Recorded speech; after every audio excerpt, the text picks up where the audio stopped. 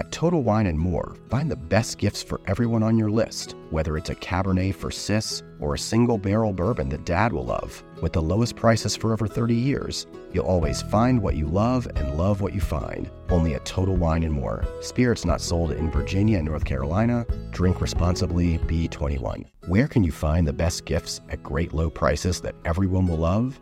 At Total Wine & More, of course. With so many great bottles to choose from. Find something for everyone on your list, whether it's a Cabernet for your sis, sparkling wine for a coworker, or a single barrel bourbon for Dad. And if you need any help, just ask one of their friendly guides for advice. With the lowest prices for over 30 years, you'll always find what you love and love what you find. Only at Total Wine & More. Spirits not sold in Virginia and North Carolina. Drink responsibly. Be 21.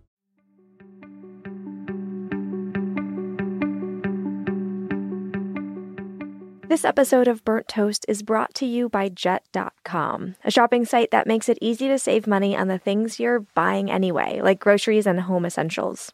For 20% off your first 2 fresh orders, visit Jet.com and enter the code BURNTTOAST at checkout.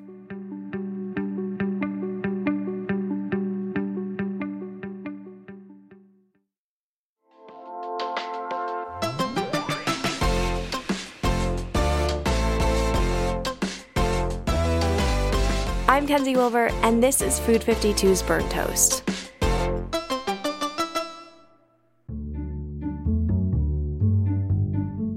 If you drive down North Figueroa Street in the Highland Park neighborhood of Los Angeles, you'll see a giant statue. Right there, up high on a roof, between a Mexican restaurant and a wellness center, is Chicken Boy. At night, he looks almost neon. He's a 22-foot-tall statue that's kind of glowing. Like he's absorbing the light from the streetlights and the signs around him and then refracting it. His body is the base of a classic muffler man in blocked primary colors. Bright blue jeans, a red t-shirt, almost comically brawny arms holding a yellow bucket. His head is 8 feet of fiberglass feathers, cartoonish eyes, and a beak. You can't miss him. He presides over the street. I came really late to Chicken Boy, long after the coverage from the LA Times, from Vice, and from Atlas Obscura, and after a profile from the BBC. I didn't catch the radio broadcasts on him, and being from the East Coast, I certainly missed every local news story. There's even a live-action movie about Chicken Boy, and a song, the Chicken Boy Polka. There's a Chicken Boy newsletter, too, with subscribers from far beyond just LA. I missed all of this, until our producer, Gabrielle Lewis, a California native, brought him up one day. She mentioned him casually, like, you know, everyone has their Chicken Boy. I had no idea what this meant, but I wanted to. We started uncovering the small mountain of press about him, and then we found the artist Amy Anoa, the woman who saved Chicken Boy from certain destruction and worked for 23 years to find him a permanent home. I moved to Los Angeles in the 1970s. And I moved here in, like, my very first car ever, which I got in high school, which was a Datsun. And I was driving up Broadway, and I just happened to look over at the right time, and I saw this statue on the roof, and it really made me feel like I was going to be okay. I was a young person, so I had all those insecurities, and I was moving away from home for the first time.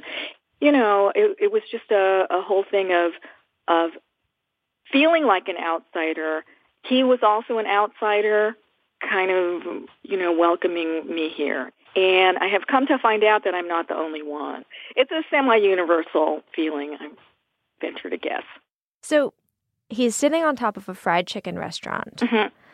Did you go to the restaurant? I never went to the restaurant, ever. Yeah, it's a weird thing. It sort of almost never occurred to me, in a way, to go there. It was more about that statue. I mean, to me, it said a lot about Los Angeles. At the time, there was just really wacky things on the street that you would just happen to drive by, and it became sort of normal. The restaurant we're talking about is Chicken Boy Fried Chicken. It's where Amy first saw him and where Chicken Boy first stood in the 60s. And actually, a fried chicken restaurant advertising with a 22-foot chicken-human hybrid holding what is essentially a bucket of himself was pretty normal. Los Angeles was becoming a new kind of city, a modern city, a 20th century city. That's architect and historian Alan Hess. it was not following the rules of traditional cities like, Chicago's Loop or downtown San Francisco or any other large city. It was a multi-centered city, and it was connected by the automobile. And, of course, automotive ownership expanded tremendously after 1920. Los Angeles architects responded to that by realizing the scale of buildings and signs had to grow in order to be noticed as you're driving by at 30 miles an hour instead of walking by at a typical pace. And then they also realized that signage was a really important part of architecture. Our architecture communicates, signs communicate. And so they kind of blended the building with the signs that informed you what was going on in the building, what they were selling. So this really kind of all coalesced starting in the 30s with the drive-in restaurants, and then in the 50s with the Googie coffee shops, these roadside coffee shops that integrated sign and architecture that had plenty of glass so that as you drove by at 30 miles an hour, you could look in, and the building was a billboard. The people inside eating and the waitresses and the cooks were a living billboard for that business. So there were all of these kind of influences and ideas in architecture for Los Angeles that kept developing. Now, part of that development of that idea, that search and experiment and understanding of that idea, were these programmatic buildings. The Brown Derby is a great example, built in the 1920s. It's a giant derby hat, and it's a restaurant. And that became, of course, world famous. The name Googie, that style of architecture that Alan's talking about, actually came from an LA coffee shop with the same name. Googie's coffee shop in West Hollywood was a quintessential example of the movement. It was designed by John Lautner, a student of Frank Lloyd Wright. But these historic landmarks weren't necessarily safe. Take the Brown Derby restaurant he mentions. Even its world-famous status couldn't save it. Yeah, that is just a really sad story. They were going to tear down the original Brown Derby. There was a great public outcry about that. And so the owners of the property, the developers, came up with a compromise where they built the, 3 or 4 story shopping center, and they put the Brown Derby on the top level at the back as a restaurant. And it completely destroyed what the Brown Derby was all about. That was a great failure of imagination, unfortunately. Muffler Men started to disappear, too. The first of these burly statues was made in 1962 by the International Fiberglass Company, and there were hundreds made by the time the company closed in 1974, including Chicken Boy's body. As for Chicken Boy's head, it was designed by the local artist Robert Hockenberry. Today, there are only around 15 Muffler Men left in the state of California. I just appreciate the real kind of goofy humor of his head, the chicken head. It's kind of got a smile on it, and it's very friendly. It's not a frightening chicken. It's a very welcoming one. So, think about it. If you were walking down the street and you saw a man walking by who had the head of a chicken, you would be pretty alarmed. And yet somehow the design of that removes that possibility completely. It is completely charming. And that's due to the artistry of whoever it was that first sculpted that head and put it on it. But I think the way that Chicken Boy in particular had taken that vernacular and then put a twist on it, I think shows an artistic impulse to realize we can do something else with this kind of statuary. And we can add another meaning to it. So I would say, while it is funny and it's delightful, Chicken Boy is a good example of how that kind of architecture can go further. And it's the people who appreciate that about Los Angeles architecture in general, I think, that you can take something ordinary and common and just, that doesn't seem significant at all, and then you can give it, a meaning. It has a meaning. And I think it's the community people who appreciate that are really the real defenders of Chicken Boy. More on that right after this.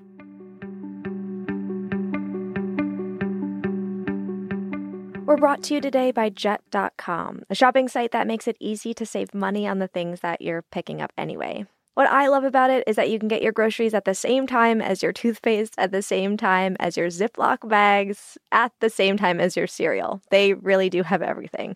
The other week I shopped for dinner and browsed through their selection of produce and dairy while I stocked up on some very fancy shampoo I've been meaning to try, because priorities. All you do is pick out your groceries from their huge assortment of fresh produce and staples. They also have a ton of organic, gluten-free, kosher, and vegan choices, and then they get delivered right to your door. Mine arrived safe and sound just 2 days later. And you don't need to schedule a delivery time and wait around for it. Jet.com uses packaging that keeps everything fresh and cold until you get home. For 20% off your first 2 fresh orders over $35 with a maximum discount of $30, visit Jet.com and enter the code BURNTTOAST at checkout. Terms and conditions apply. See Jet.com for details.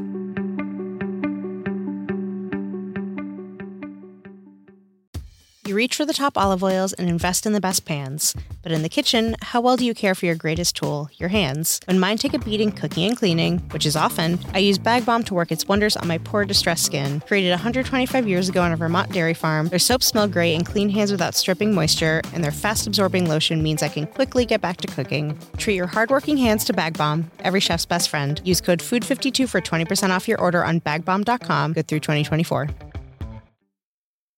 Of all of his defenders, Amy came to lead the charge. I spent years just driving by him, waving at him. I would take out-of-town friends by, and we'd wave at him. And he became this sort of connected to my identity in a way. Like friends would ask me how he was. Was there ever a time where you answered he wasn't well? No, actually, no. It's like he was still there, so that was kind of it. Yes, he's still there. And that was, that was enough at the time. Yeah, no, he always, he's fiberglass, he looked the same. He didn't go anywhere, all of that. He always had the same expression, et cetera. So I just sort of became, not really, at that point I wasn't responsible, but I became identified with him by a very, very small group of friends. So it was night. I'm driving up the street. The restaurant where he was the signage for had closed. At this point, it's the early 80s, 10 years after Amy first saw Chicken Boy. She now had her own studio and a few employees. And it was all boarded up, and there was a big for lease sign on the boards. So I jotted down the number. And, typically, I don't always follow through on everything like this, but the next day I did call that number. And it was pretty casual at first. It was just like, hey, I just want to make sure that he's going to stay on the building or that whoever leases it is going to take care of him. It was more like that. I wasn't involved in this. I was just curious at that point. But you know what happens after you talk to somebody like that a few times and you start to kind of joke around and all this kind of stuff. And we became phone friendly in that way. And we had enough conversations that was happening. So they would call me up and, practically tell me jokes and stuff. They called me up one day and they said, okay, we are leasing the building. We have to do all this construction work on it. So the statue's coming off. And if you're so interested in saving him, come and get him. We're giving you a week. And at that point, that's when I was committed. I really seriously didn't think twice about it. I just said, yeah, okay, I'm doing it. And then, naturally, while the rest of LA was asleep, she staged a rescue mission. I had no idea he was 22 feet tall at that point. I thought he was like 8 feet tall, 6'8", 7, 8 feet tall. That's what I thought. We actually did get him off of the roof. It sounds like a con mission. Yes, it totally was, because they didn't give us enough, not like I would have done it, quote-unquote, legally to begin with. I would have done it guerrilla style no matter what. But, one of our marching orders was, do it fast. We're not pulling permits. Like, go in the middle of the night, whatever you need to do. Like, just please don't get caught. Was there a part of you that felt like you were the only person who could save Chicken Boy? No, I don't think so. I think I just happened to be the one there. I'm not going to say the right place at the right time, but, in a certain sort of a way, I guess I was the one that got asked, and I said yes. After Amy's rescue team got Chicken Boy off the roof, they took him to a friend's warehouse. And this begins Chicken Boy's nomad era. For the next 23 years, he moved from place to place. At one point, he was in a parking spot, lying face up on the ground in between a boat trailer and an old yellow school bus. At another, he was separated, his body in a friend's backyard and his 8-foot head sitting casually in Amy's living room. To pay for all of the storage, Amy made a collection of Chicken Boy merch. To help the cause, you could buy a Chicken Boy-themed onesie or a mug or a chicken foot telescoping back scratcher. Our first and only idea, honestly, was we're just going to go get him, and then we're going to give him to a museum. We're going to give him to a civic park. We're going to put him in an outdoor public plaza somewhere. Somewhere where other people could enjoy him. Exactly. We wanted him to be safe. Of course, we wanted him to be able to be seen, but we never did find anybody who would even take a, second meeting, one phone call after our initial letter proposal. Wow. Do you remember some of the reasons they gave? The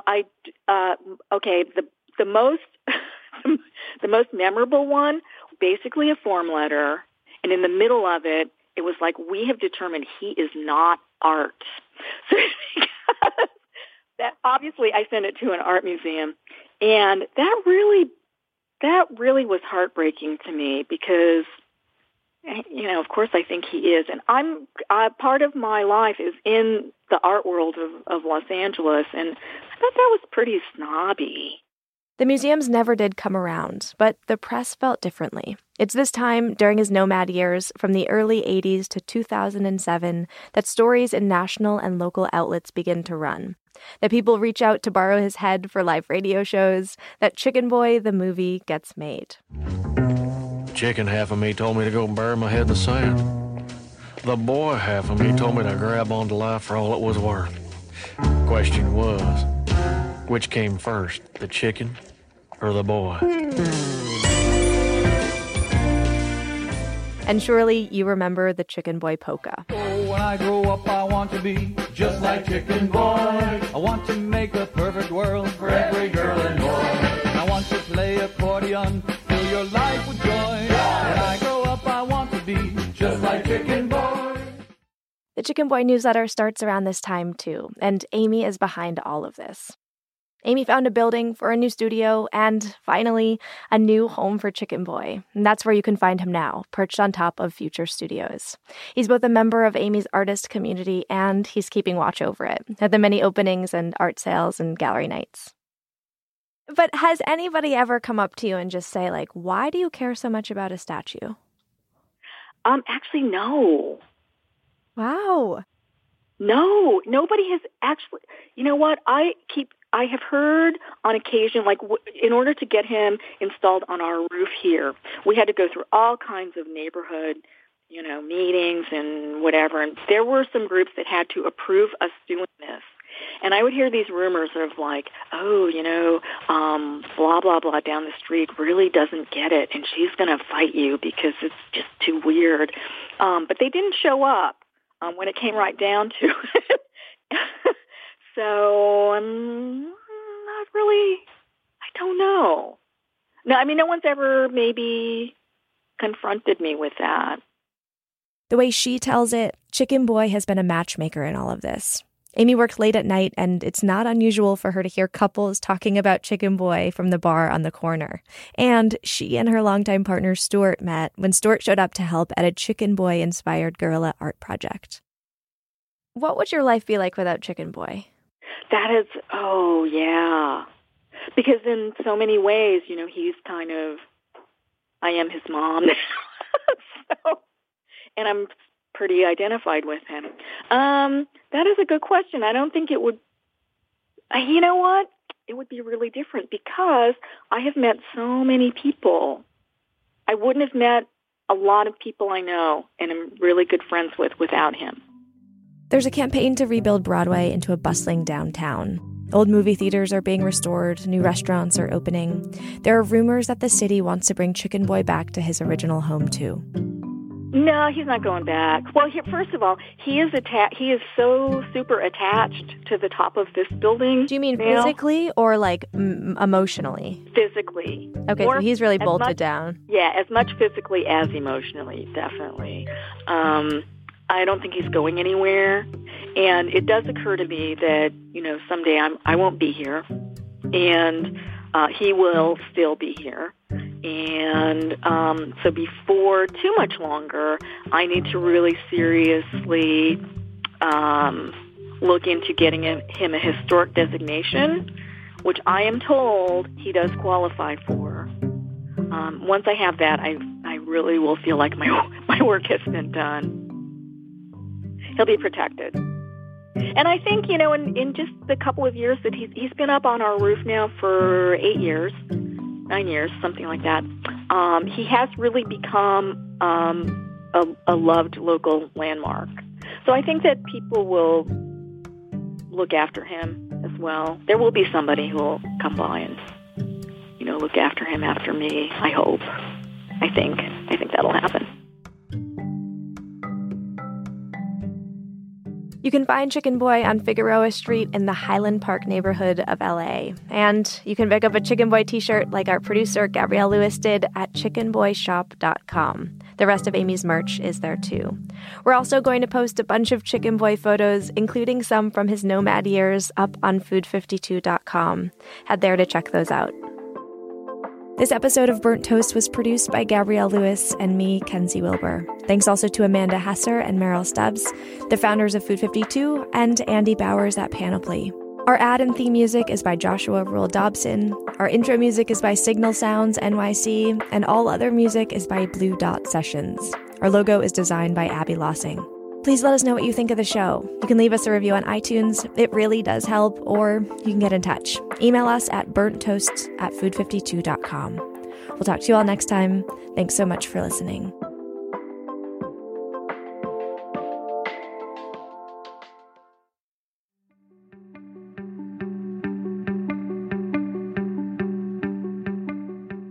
This episode of Burnt Toast is brought to you by Jet.com, a shopping site that makes it easy to save money on the things you're buying anyway. Producer Gabrielle Lewis, what's in your Jet.com cart right now? I'm getting ready to host a brunch, so I've got some yogurt, some orange juice, smoked salmon. Can I come to the brunch? We'll talk about that later. Oh, no. There are no membership or annual fees. You just head to the site and start adding to your cart. For 20% off your first 2 fresh orders, visit jet.com and enter the code BURNTTOAST at checkout.